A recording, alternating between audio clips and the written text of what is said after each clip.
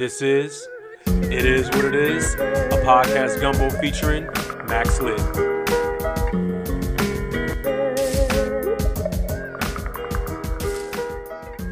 Yeah, so it's been a minute, and it's been a lot going on, around the world, in our country, in our personal lives. 2020 has been a year. I think we all can attest to that. And I'm getting back into the podcasting thing, and I think this is an appropriate time to do so, especially with, again, like I said, everything that's going on. You got the COVID, you got the election, you got, police brutality still taking out, young black men, women, children, unarmed young black men, women, children. And it seems like nowadays everything is just politicized. Everything is a hot point for political conversation. And, things, I talk to a lot of people, talk to some of y'all who might be listening. And I think all of us can come to the conclusion that things are going to look very different on a lot of fronts from here on out, depending on what people believe, as far as, what this time that we live in, what it really signifies. That's up to each person's interpretation of their beliefs or whatever like that. And we're not going to get into that, on the podcast. Maybe a little bit of my personal beliefs, but I think the main thing I wanted to get out of this particular podcast is just a sense of,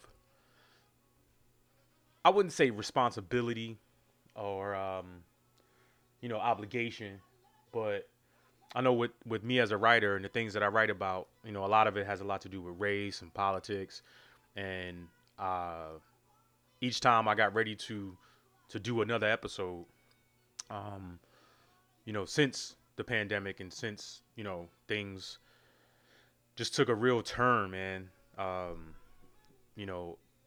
Every time I got ready to record some content, or I felt like I knew what I wanted to talk about, something else happened. And it's just, you start feeling like, or you start wondering, whether is it that everything's happening so quickly and so often, or is it just that we have access to this information at our fingertips, like with our phones and tablets, laptops, whatever. And I think it's a little bit of both. I think, the 24-hour news cycle definitely keeps us informed as far as what's going on. But when you realize that the things that's happened over the past few months, like with Ahmaud Arbery, Breonna Taylor, Jacob Blake, a lot of things that we've been hearing in the news. It wasn't like this happened yesterday and we found out about it today. A lot of these things happened months ago. There's a couple of things that I saw yesterday or the past week or so that, some of this stuff is just coming to light. And I know a lot of times I question, how does the shooting of an unarmed person, regardless of their race, how does that shooting and a killing, how does that go unknown to a lot of people across the nation and across the world? How does that go unknown for months?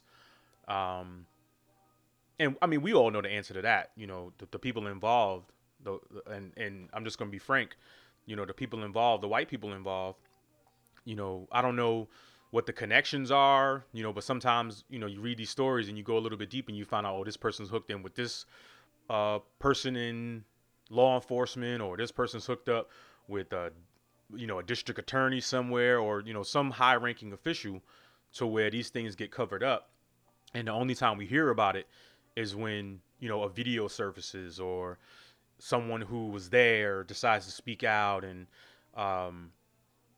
it just seems like, regardless of the situation, no matter how heinous it is, and no matter how unjustified the shooting or the attack or whatever, no matter how unjustified those things are, it turns into this hot topic of conversation where we got to determine or you got sides that say Black Lives Matter, you got sides that say all lives matter, you got sides that say blue lives matter. And the bottom line is, at least from my point of view, my perspective, um, anybody, okay, I can't say anybody because people have conflicting views on the whole Black Lives Matter or all lives matter, whatever like that. This is my viewpoint on that. If you're a white person and you tell me all lives matter, that means that you don't care about my life. That's how I feel about that.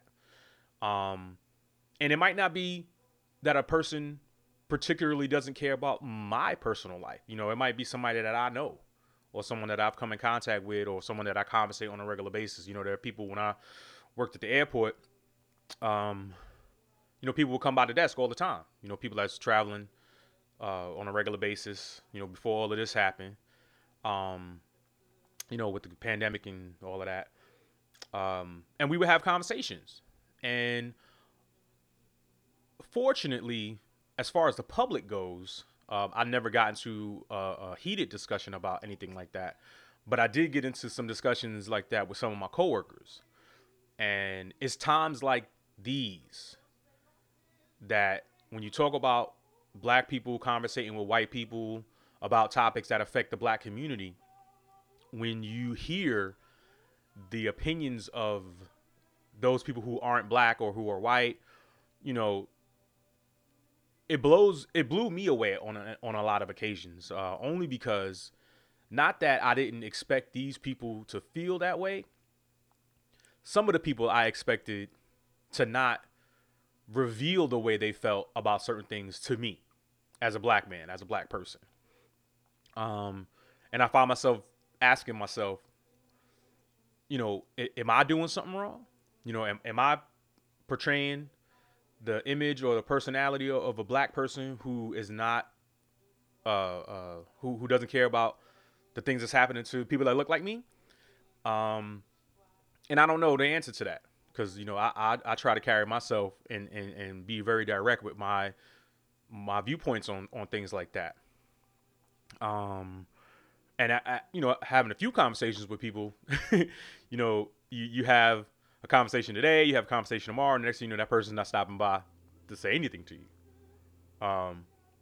So you wonder, so what's really good? These people are people that I come in contact with every day, and we talk about, you just mentioned Black Lives Matter, and it sets off this whole thing of people just having very, very hardline views and opinions on what that means. And to me, it's very simple. Black Lives Matter means exactly what it says. Black and brown bodies matter. Women, men, children. And it's not that we are trying to inform people that Black Lives Matter when we say that. It's more like a, what's the word I'm looking for? It's like we're imploring, people who support the police.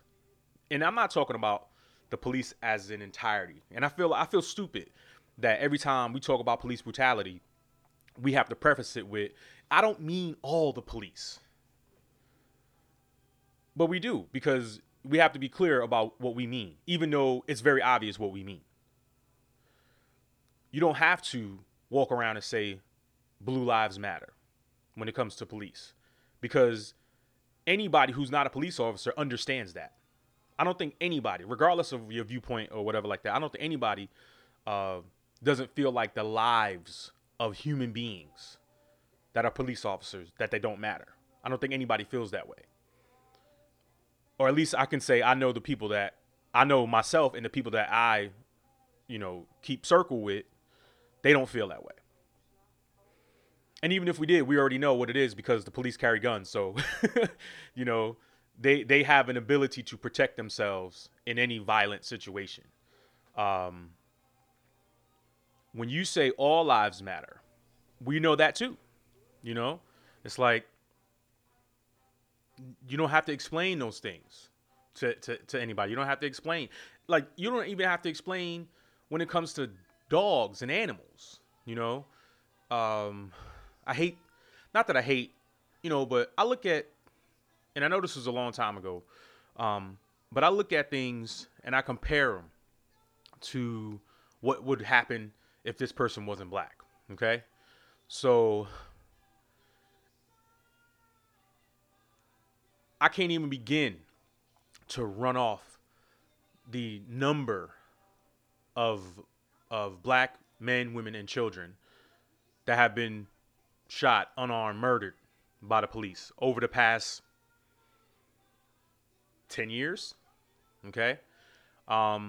If you look at how many of these incidents have happened since Trayvon Martin, can't begin to run them all off. A good friend, my roommate, Davlin Hill, she bought me a T-shirt that had all the women's names that were shot and killed by police. I didn't know it was that many. Also have a Black Lives Matter shirt that has all the names that we know of, and those names are really small, and the logo is really big, and it says Black Lives Matter, and all of those names make up that look, make up that logo, make up that screen print.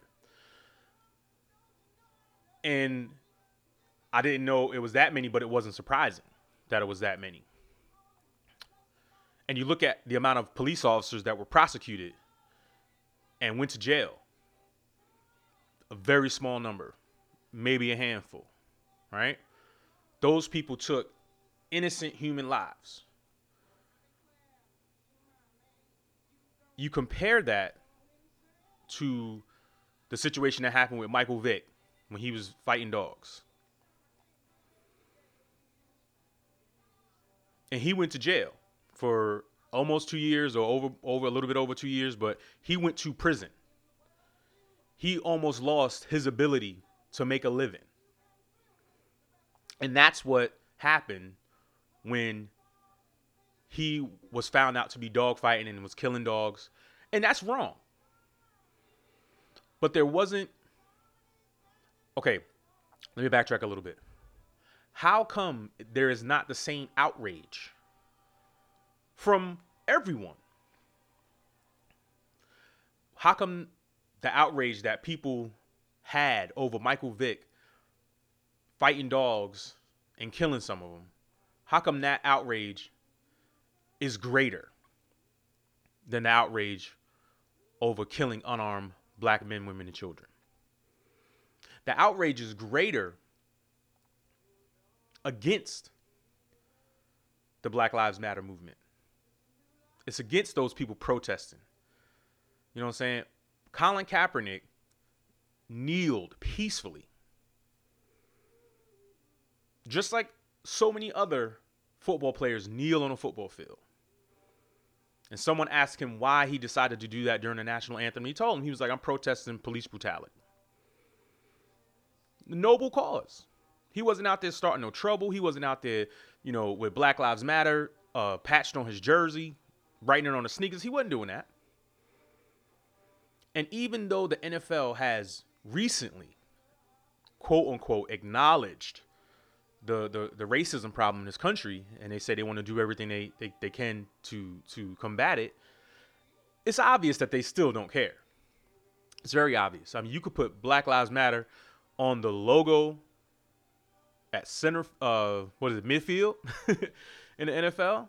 You could replace the shield with Black Lives Matter. And a whole lot of black people, even black people who like football, would know that that's pretty disingenuous because of the history that the NFL, recent history that the NFL has had against peaceful protest in this regard. You look at the NBA. And it's funny that I reference sports, because sports, the way sports looks now, kind of, is a microcosm of what has been happening in our country and across the world, really. It's a microcosm of what's been going on. The NBA allows their players the freedom of speech to speak out against issues and causes that affects them personally, and that's commendable. They have Black Lives Matter on the court in the bubble in Orlando. Um, they have advertisements on the broadcast. You have the commentators chiming in on it too. Um, and when it comes down to it, to be honest with you, um, it's crazy when corporations in sports entities like the NBA and the NFL, when stuff like this happens, now is like, well, so whose side are you on? You know what I mean? Um, at the end of the day, it's about money, right? So the NBA knows that its market is predominantly black. Its players are predominantly black. The percentage of players in the NBA is something like 89% black. So the NBA knows, if we can't not be on the side of our players, our coaches, we cannot be on the side. We cannot not be on their side. We can't be on the opposite side of this. Not only because, the league will shut down, but it's advertising, right? And in the companies that are sponsors for the NBA, they're like, oh, we got to be on the right side of this too, because we don't want to lose money. The NFL didn't change their viewpoints on things until big name corporations was like, we're pulling out. We're not gonna sponsor you. We're not gonna, advertise, on your fields, in your stadiums. We're not gonna do it. So I think what happens with me is you like to see the progress, right? But is the narrative changing? Next year, is it just trendy now to speak out? Or, is it, I just find it really hard to believe that these entities, these big corporations, these companies, I find it really hard to believe that they actually care. Because my question is, if you wasn't going to lose $1 billion or your potential for financial losses, if it wasn't ridiculous, concerning this issue, would you be on our side? Would you have put Black Lives Matter on the basketball court? Would you have put end racism in the end zone? I would have loved to see end racism in huge letters in the end zone instead of, the team's name and logo or whatever else they put in those end zones. They have it on the back of the end zone, and it's relatively small. I would have loved to see that in the end, Black Lives Matter in the end zone, like big letters. But, baby steps, right? So with that, a lot of things, all of our lives have changed over the past 6 months, I would say. I got let go from the airport like a couple of weeks before COVID really hit. And at first I was like, man, what am I do? But things worked out. I felt like it took me a little while to kind of get back in gear because I was trying to figure out what I'm gonna do, as far as income goes, and now I have all this time on my hands, and now I understand. I have a friend who unfortunately can't work, and I just assume that when you don't have a job to go to every day, you have all this time on your hands and you can just do whatever you want. And I think if if this had occurred and it wasn't in the midst of, COVID, maybe I would have been a little bit more active on my stuff. Maybe so much time wouldn't have elapsed in between the last podcast and this podcast. It's not that I haven't been recording content. It's just that the content becomes dated really fast because there's always something new happening, especially on topics of social injustice and oppression and white supremacy, all of that. It's like every day there's a new situation. Donald Trump, the United States president, not my president, he makes it to where it's hour to hour with the stuff that he's, saying and tweeting and all of this stuff. And I think that's another thing that kind of keeps, you know, keeps the anxiety in people. Because like Dave Chappelle said, this man was issuing battle rap threats, you know, and that's on the political side, you know, dealing with foreign leaders and all this stuff. Here at home, he's made a hard line stand, you know. Basically, black people, brown, if you're not white, he doesn't care. He doesn't care. Like, he's making legislation to where, you know, rich white people or well-off white people or even upper middle class, upper working class white people, he's making it to where, you know, their complaints about having black people in the neighborhoods have been heard, and he's written legislation to basically say, y'all don't have to worry about black people moving in your neighborhood anymore, because I'm not going to keep the federal mandates that requires some of these housing communities and developments to have low income housing. You don't have to worry about that anymore. And it doesn't surprise me that he said that. It doesn't surprise nothing that Donald Trump has said or done surprises me at all. It doesn't. I think what surprised me is that there wasn't anybody in his administration, at least that we know of, or that, you know, has been made public knowledge, that was like, whoa, you can't say those things. You can't do this. And so that's when you realize everybody, even the people that support issues that affect black people, you know, at the end of the day, it's really not about anyone really poor. It's not about any of us who are trying to figure out how we're going to keep food on our table if I'm not working.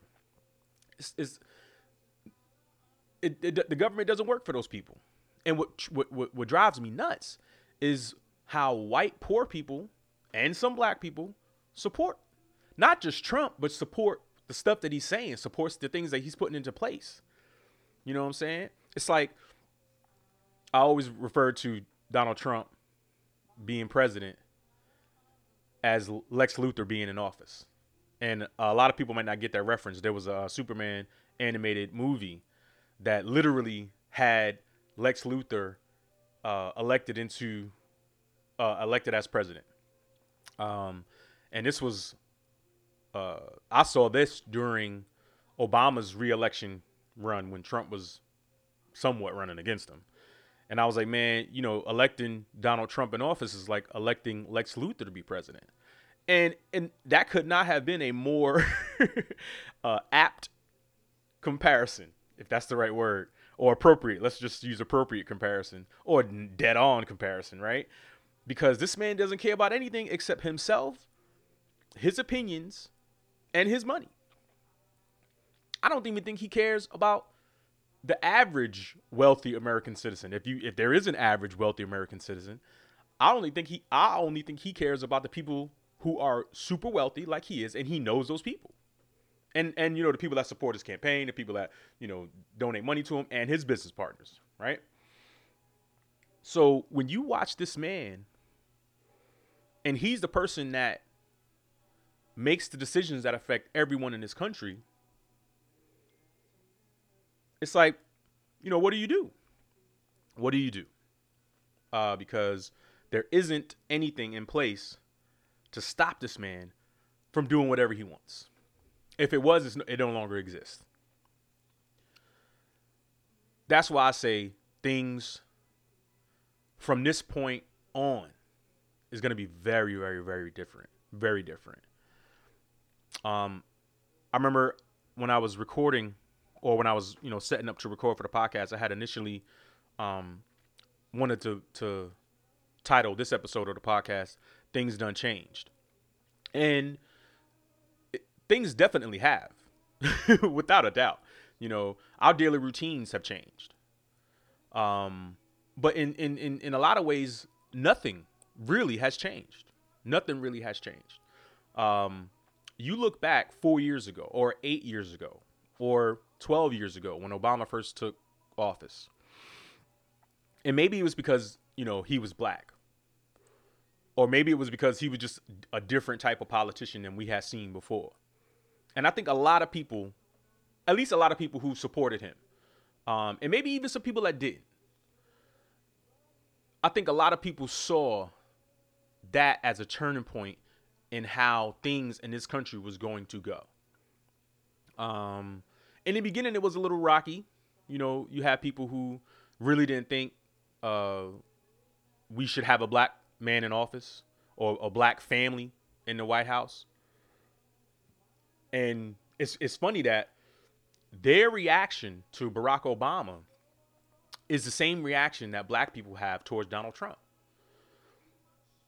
But it's not because we don't like Donald Trump because he's white.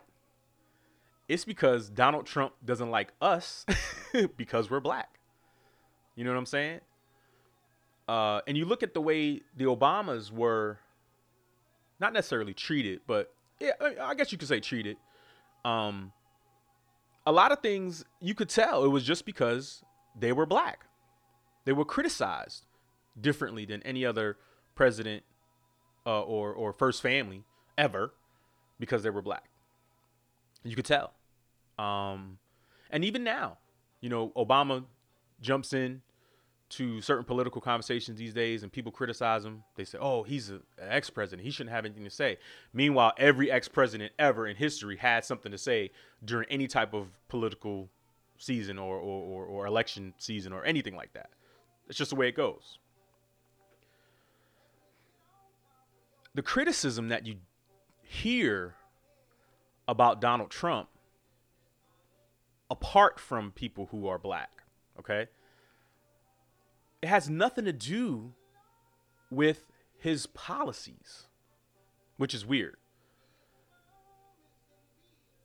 Most criticism that comes from non-black people about Donald Trump is, oh, he's always tweeting.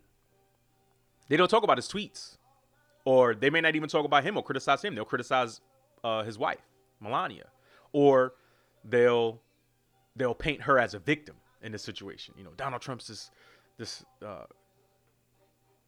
just weird old man. He's losing his mind. But when it comes to the things he says about black and brown people or just minorities in general, you don't really hear a lot of outside criticism from people that he's not talking about, if you get what I'm saying. It's just a really weird time politically. And you look at the candidates that are running against him. And, you know, right now, you know, the election is coming up in November. So we've got the candidates lined up, really, Joe Biden and Kamala Harris. Sorry, Kamala Harris. And I apologize on that. Every time I say Kamala Harris's name, I was saying it wrong. I was saying Kamala Harris. And I don't know why I was saying Harris, because I knew her name was Harris, but it's just the pronunciation thing. I don't know. Anyway, so forgive me if I say it again that way. But, you know, I was talking to my sister the other day, and I'm just like, man, it's like when Hillary was running against Trump, you know, that was, you know, depending on how you felt about Hillary and, you know, her political views and her campaign, you would just wonder, man, this is like the lesser of two evils, Trump or Hillary, you know? It's like now even. I mean, I would have loved to see an all black ticket or, you know, like an all minority ticket. I was one, you know, I wasn't, you know, 100% keen on Kamala Harris's political campaign in the beginning when she was, you know, before she took herself out of the running for president. But I was like, man, if you get two women, minority women, or, you know, one minority male, one minority female for president or vice president, anything like that would have been dope from the Democratic side. Because I think that would have gone a long way in combating a lot of the stuff that's coming from the Republican side. And when she, you know, got nominated for the vice president position, I felt good about that. I would have felt better if it was the other way around, but, you know, I felt good about it. And it just seems like with Joe Biden heading that ticket, like I don't have a personal, uh, you know, opinion negatively at least about Joe Biden as a person. It's just you're old. You know what I mean? You're old. You're an old white man. So even though you say all the right things, and even though he does some of the right things, you're still a symbol of what's wrong with the way black and brown people are perceived and looked at and affected in this country. And I don't pretend to know that I know a whole lot about politics because I don't. I don't know the process of how the political parties decide. All right, this is going to be our candidate. But what it looks like to me is that there aren't enough minority candidates, male and female. Or I shouldn't say there aren't enough candidates. There aren't enough that are willing to run. And I think part of that is the way they saw the Obamas treated for 8 years. And they may not want to go through that. They may not want to put their families through that because it's going to happen, right? Or people are starting to realize what the presidency and what the White House really stand for. And it doesn't really stand for anything. It doesn't stand for what it used to stand for. People were saying that when Obama was like, oh, anybody could be president now. Now we're like, yo, no, anybody really can be president. It's not even a positive thing anymore. It's like the biggest thing that people are afraid of is change. And every time something comes along and has the look of change, depending on what that is, it's usually widely panned. I know me for instance, like, when you've been doing something, whatever it is, for so long, and then here comes something that says, oh, we're going to do it this way now, you're generally resistant to change because, it's a habit that you've formed or you've gotten used to the way things work. And then this comes along, you're a little bit resistant. This new thing comes along, you're a little bit resistant. That's natural. But I don't think anybody who's aware or even self-aware of the things that are going on around us, I don't think anybody in their right mind really can say, oh no, things are great the way they are. Really like, the changes, we don't need that. Unless you're a product of the systemic society or the systemic issues that we have regarding race in this country. I've heard someone mention, or I read something somewhere where it says it's impossible for, in this day and age, or maybe I didn't read it, or maybe it was just thought somebody said it. But anyway, we talk about people, how can you live in this world currently right now and be totally oblivious to what's going on as a white person? And I tried to figure that out. Like, what kind of environment would it take for any person to, leave their home every day, go to the grocery store, or go to work, or watch TV, watch the news, and they are totally unaware the impact that police shootings on unarmed black men and women and children have on the people that look like them, their families. And I think I figured it out. So, of course, there are people who were born into wealth. And when you're born into wealth, or you have, access to unlimited resources, you can do anything you want. You can go anywhere you please.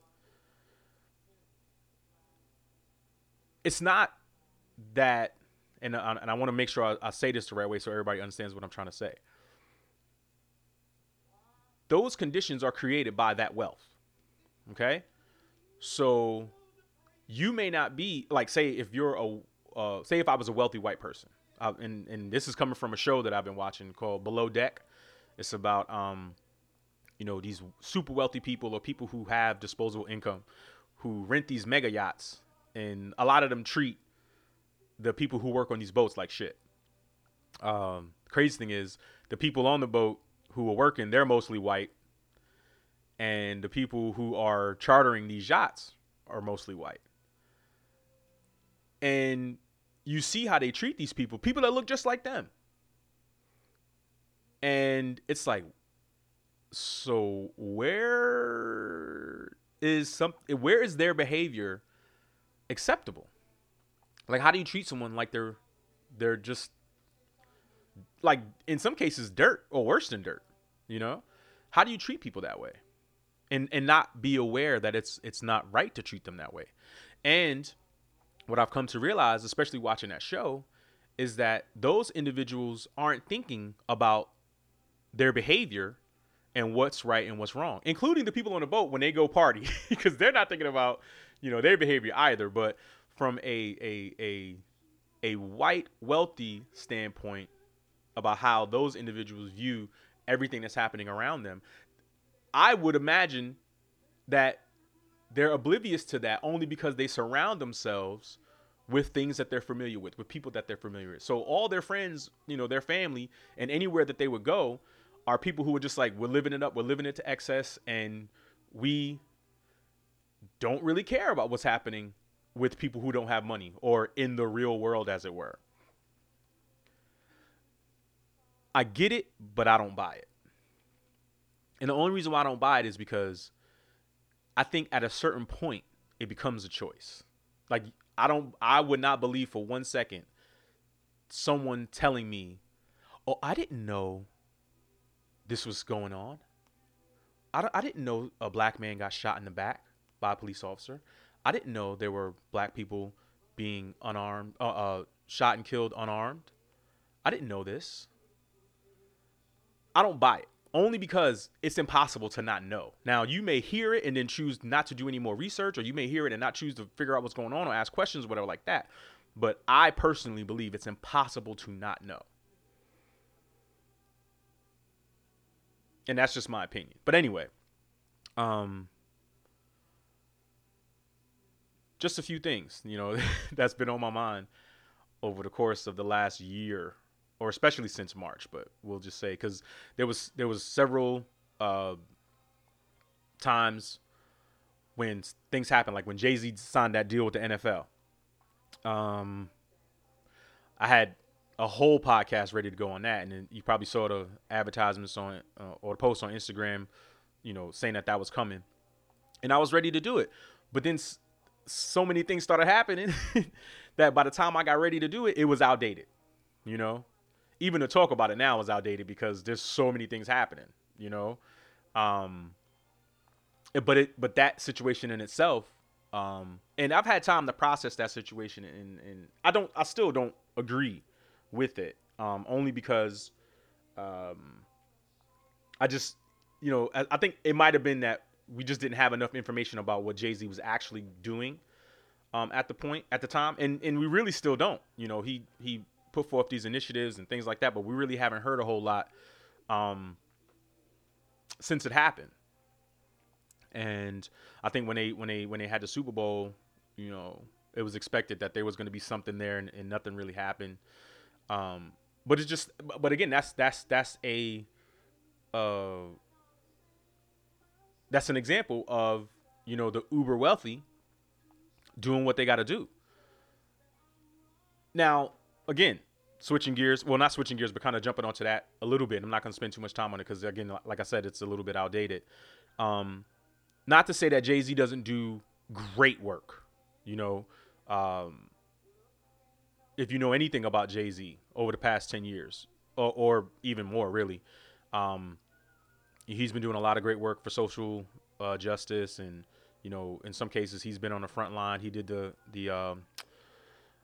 oh man, I'm trying to remember the guy's name, but he was on the forefront of that documentary about the kid who got arrested.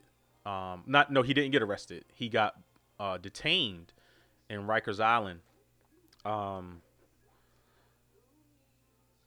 without being charged for months. And I'm just looking it up to make sure I've got all the details correct. But while I'm looking that up, again, not to say that Jay-Z hasn't done great work, but that was unsettling for me. Um, that he would basically go into uh, I don't want to say cahoots because it sounds like it's, it's some weird situation, but in all fairness, it just didn't speak of social justice when that happened. But again, I digress. Um, bear with me one moment. Just bear with me for a little bit.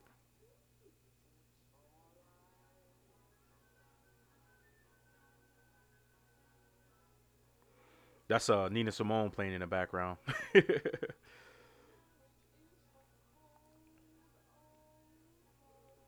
Okay, yeah. So I was way off. Um, as far as the time goes, so Khalif Browder was held at Rikers Island for 3 years without trial, and then unfortunately, um, he later committed suicide. He was sent to Rikers Island when he was 16 years old, accused of stealing a backpack. Now I knew this whole story, and when Jay Z got behind it, and they produced that documentary, I was like, wow, that's what's up. And to those who definitely support him.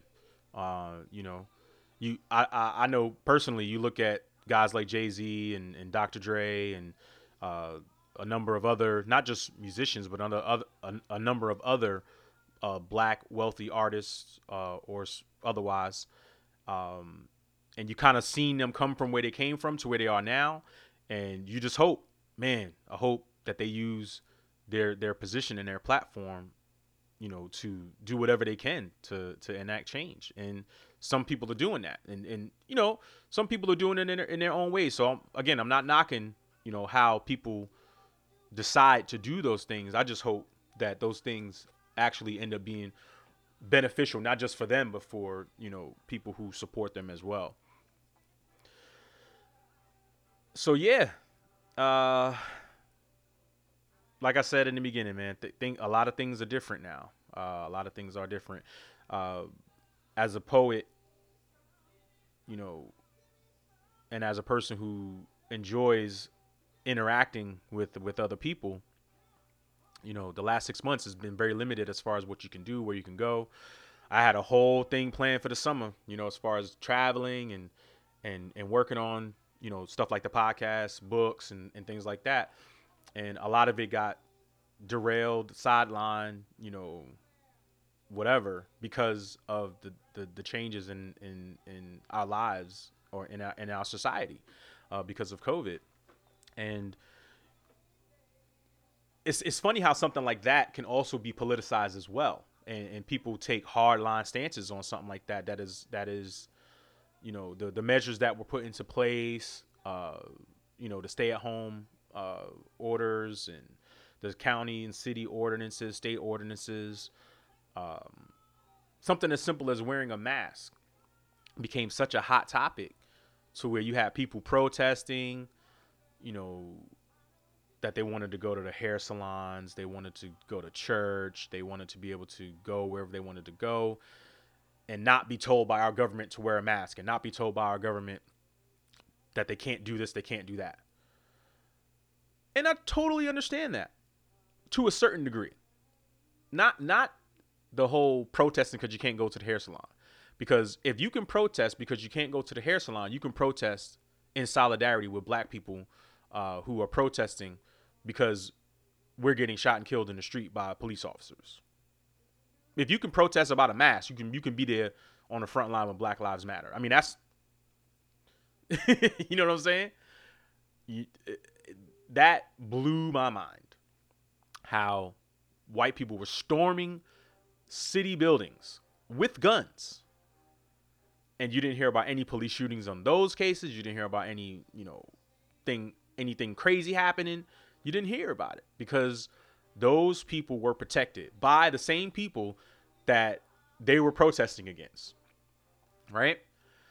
Just recently, and again, I don't have all the names, and I don't want to have too much dead air while I'm trying to uh, look up these different topics.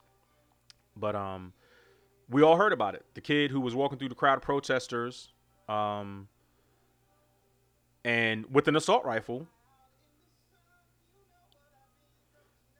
And people knew they were. I mean, he had just shot and killed 3 people. He had just shot and killed 3 white people, and people knew who this kid was.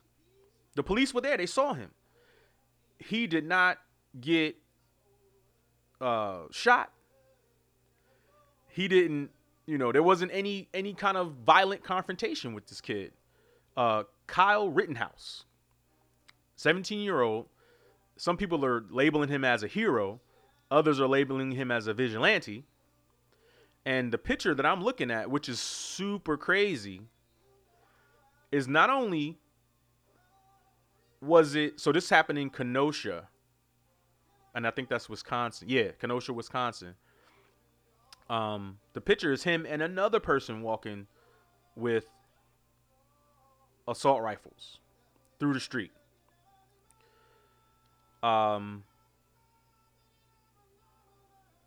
Those protesters were there protesting the shooting of Jacob Blake. Fortunately, Jacob Blake didn't die, but his life is still changed forever because he's paralyzed. Kyle Rittenhouse, and I like the way this article is written.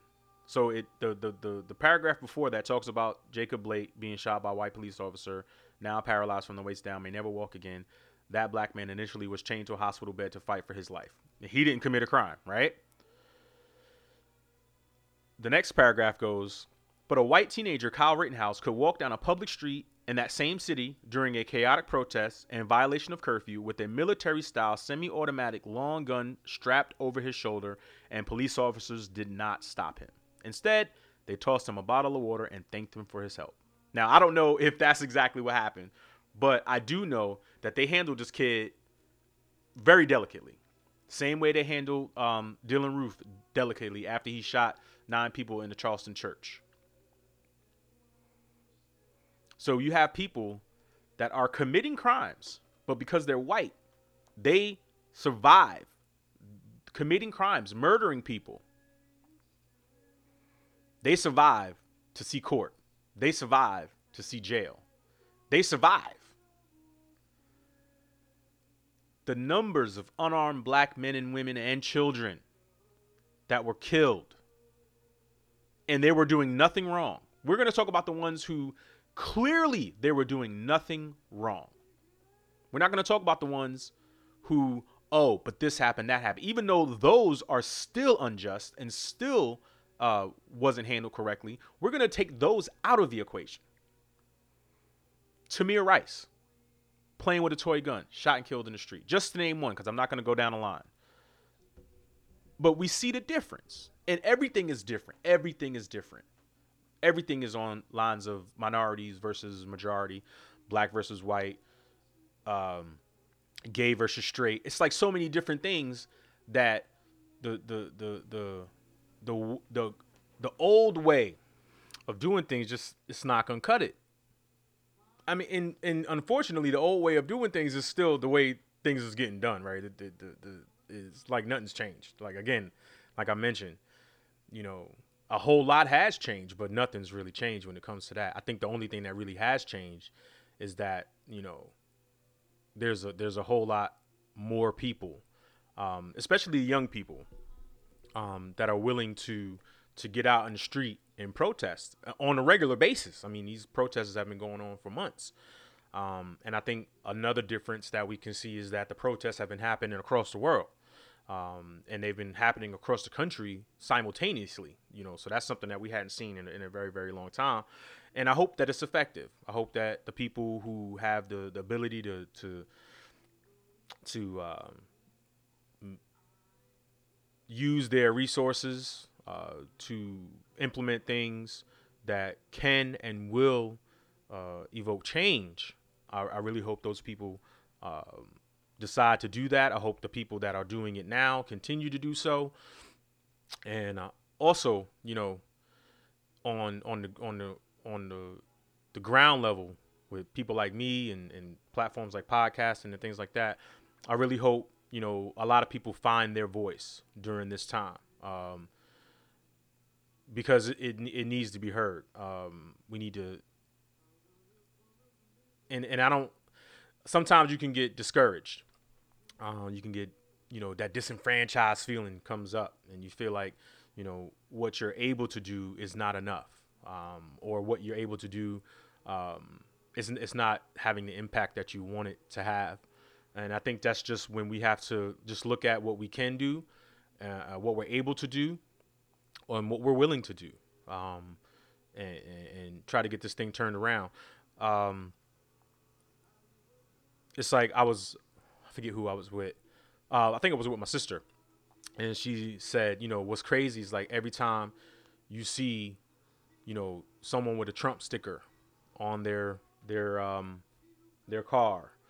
I saw uh, something on the back of a neighbor's car, that lives downstairs from me. They're white, and you see them in passing. You don't have any elaborate thoughts about who these people are. They're just your neighbors. And then I saw the Trump sticker on their car that says, "I support Trump. Fuck your feelings," or something like that. And I was like, hey, that's the world we live in now. It's like people, you know, uh, you got a guy who's out here literally spewing hate and saying it's okay, and people's true colors have come out. You thought the true colors came out when Obama was president. They're really coming out now. So I just feel like, we're on the front line of a lot of things that's going to happen. And it's unfortunate, but there's not a scenario that I see that things don't get a whole lot worse, in the near future. And I think this is the first time that I've ever felt that, the saying that things get worse before they get better. Um, this is the first time that I've really looked at a situation. I'm like, nah, I don't know if this is going to get any better, you know? And that's when, whatever spiritual or religious views that individuals have, faith, hope, they lean on whatever it is that they lean on to give them some sort of semblance or idea that, yeah, we got to go through this right now, but, better things are coming, change is coming. Um, I've become very cynical since the last time you heard from me. And I think as I get into a routine to where I'm putting out, more regular content on these podcasts, I think you'll hear, or you'll hear that come out. Um, and we'll discuss that on a number of different topics. But yeah, I used to be a person that could look to the future and be like, nah, definitely, it's got to get better. It's going to get better. And now it's like, we might have to dig in, and ride this thing out for a while. Like, I'm 40 years old and get ready to turn 41 on October 1st. That's a little bit over a week from now. And just looking at the amount of time that has gone by, like, I literally, every day that I wake up, I can't believe that I'm 40, because I just felt like I just turned 30. Like, you look back, it's crazy. Like, I hear people say, I watch a lot of sports, so right now the NBA playoffs is happening, and everybody's talking about, well, 30 years ago on this date. And I look back 30 years ago, I'm like, wow, that's crazy. I'm literally almost middle age, or in some cases I could be considered middle age. I see new gray hairs popping up here and there, and it's just like the time is flying by so fast. And especially the last, I would say, for me, the last 3 or 4 years, it seems like the time is going by even faster. you know um I was talking to a friend of mine yesterday, and I forget exactly what we were talking about. Oh, we was talking about something that happened um when we worked together, or something like that, and we both realized, dude, that was 10 years ago. And we're like, yo, that feel like it happened yesterday. And I can't explain it. Maybe it's just that there's so much happening that, and especially now we're spending a lot of time in our homes, and a lot of times with ourselves. And I think it's because we're processing so much information when you look back, say 6 months ago, it's September. The end of September is going to be October. And, while we were in the midst of the beginnings of the pandemic from March, roughly, um, I've been out of work since March. So that's March, April, May, June, July, August, September. That's 6 months. It doesn't feel like 6 months have gone by. It feels like it's only been a few weeks to me. And there's probably a few people that might be able to relate to that, or a couple of people, a lot of people that might be able to relate to that. And I think with some of the additional work that I've been doing with good friends of mine, community work. We're doing some virtual community gatherings. Um, you know, a lot of different feelings, ideas. Just being in that space with different people, it really brings to light a lot of the concerns and viewpoints that a lot of people have, whether you agree or you disagree. I think at during these times, if we can actually get to a space where we can talk about things honestly, then that's a good starting point. Hoping that things do eventually change. Um, but it's interesting to me how all of these things kind of snowballed at the same time, and the reactions, not just it's I don't think we're reacting to individual things that happen. It's like we're reacting to everything that's happening at the same time. We have to process it at the same time because it's all going on. It's happening at the same time. Um, and again, I'm only 40, so I can't speak to anything that's happened outside of my personal life. Um, but you know, it's just a matter of I think about my parents when they were growing up, and they grew up during the civil rights era, and I haven't asked them because the opportunity for the conversation hadn't come up. But I would love to ask them, like, yo, during the '60s, like, did it seem like things was moving by so fast that next thing you know, stuff was happening and 10, 20 years have gone by? I know my mom always says, she didn't think that the way um, this world has gone so far, or the times that we're living in, she didn't think that things would last long enough. And it's because of her beliefs, as a Jehovah's Witness. She didn't think what they called this system of things. She didn't think it would last long enough for us to see 30, let alone see 40. So that gives you an indication, or gives me an indication about how some of our parents, grandparents, or just older family members, how they feel about the span of time that has gone, not just for them, as they were growing up, but even as they watch their children and their grandkids grow up. You know, it puts things in a different perspective that I had never viewed them through before. And again, I think that comes with getting older and different things, meaning something different to me now than they did 10, 15, 20 years ago.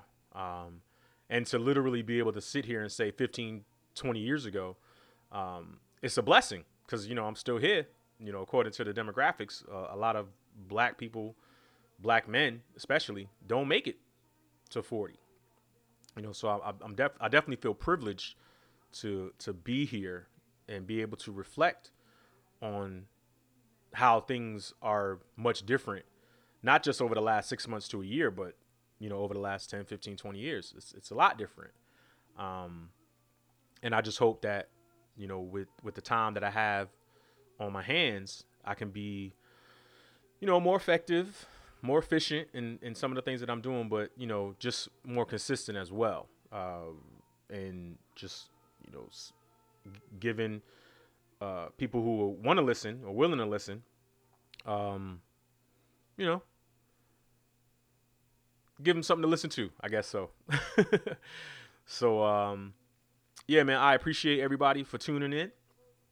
This is, the Is What It Is, a podcast gumbo featuring myself, Max Slit.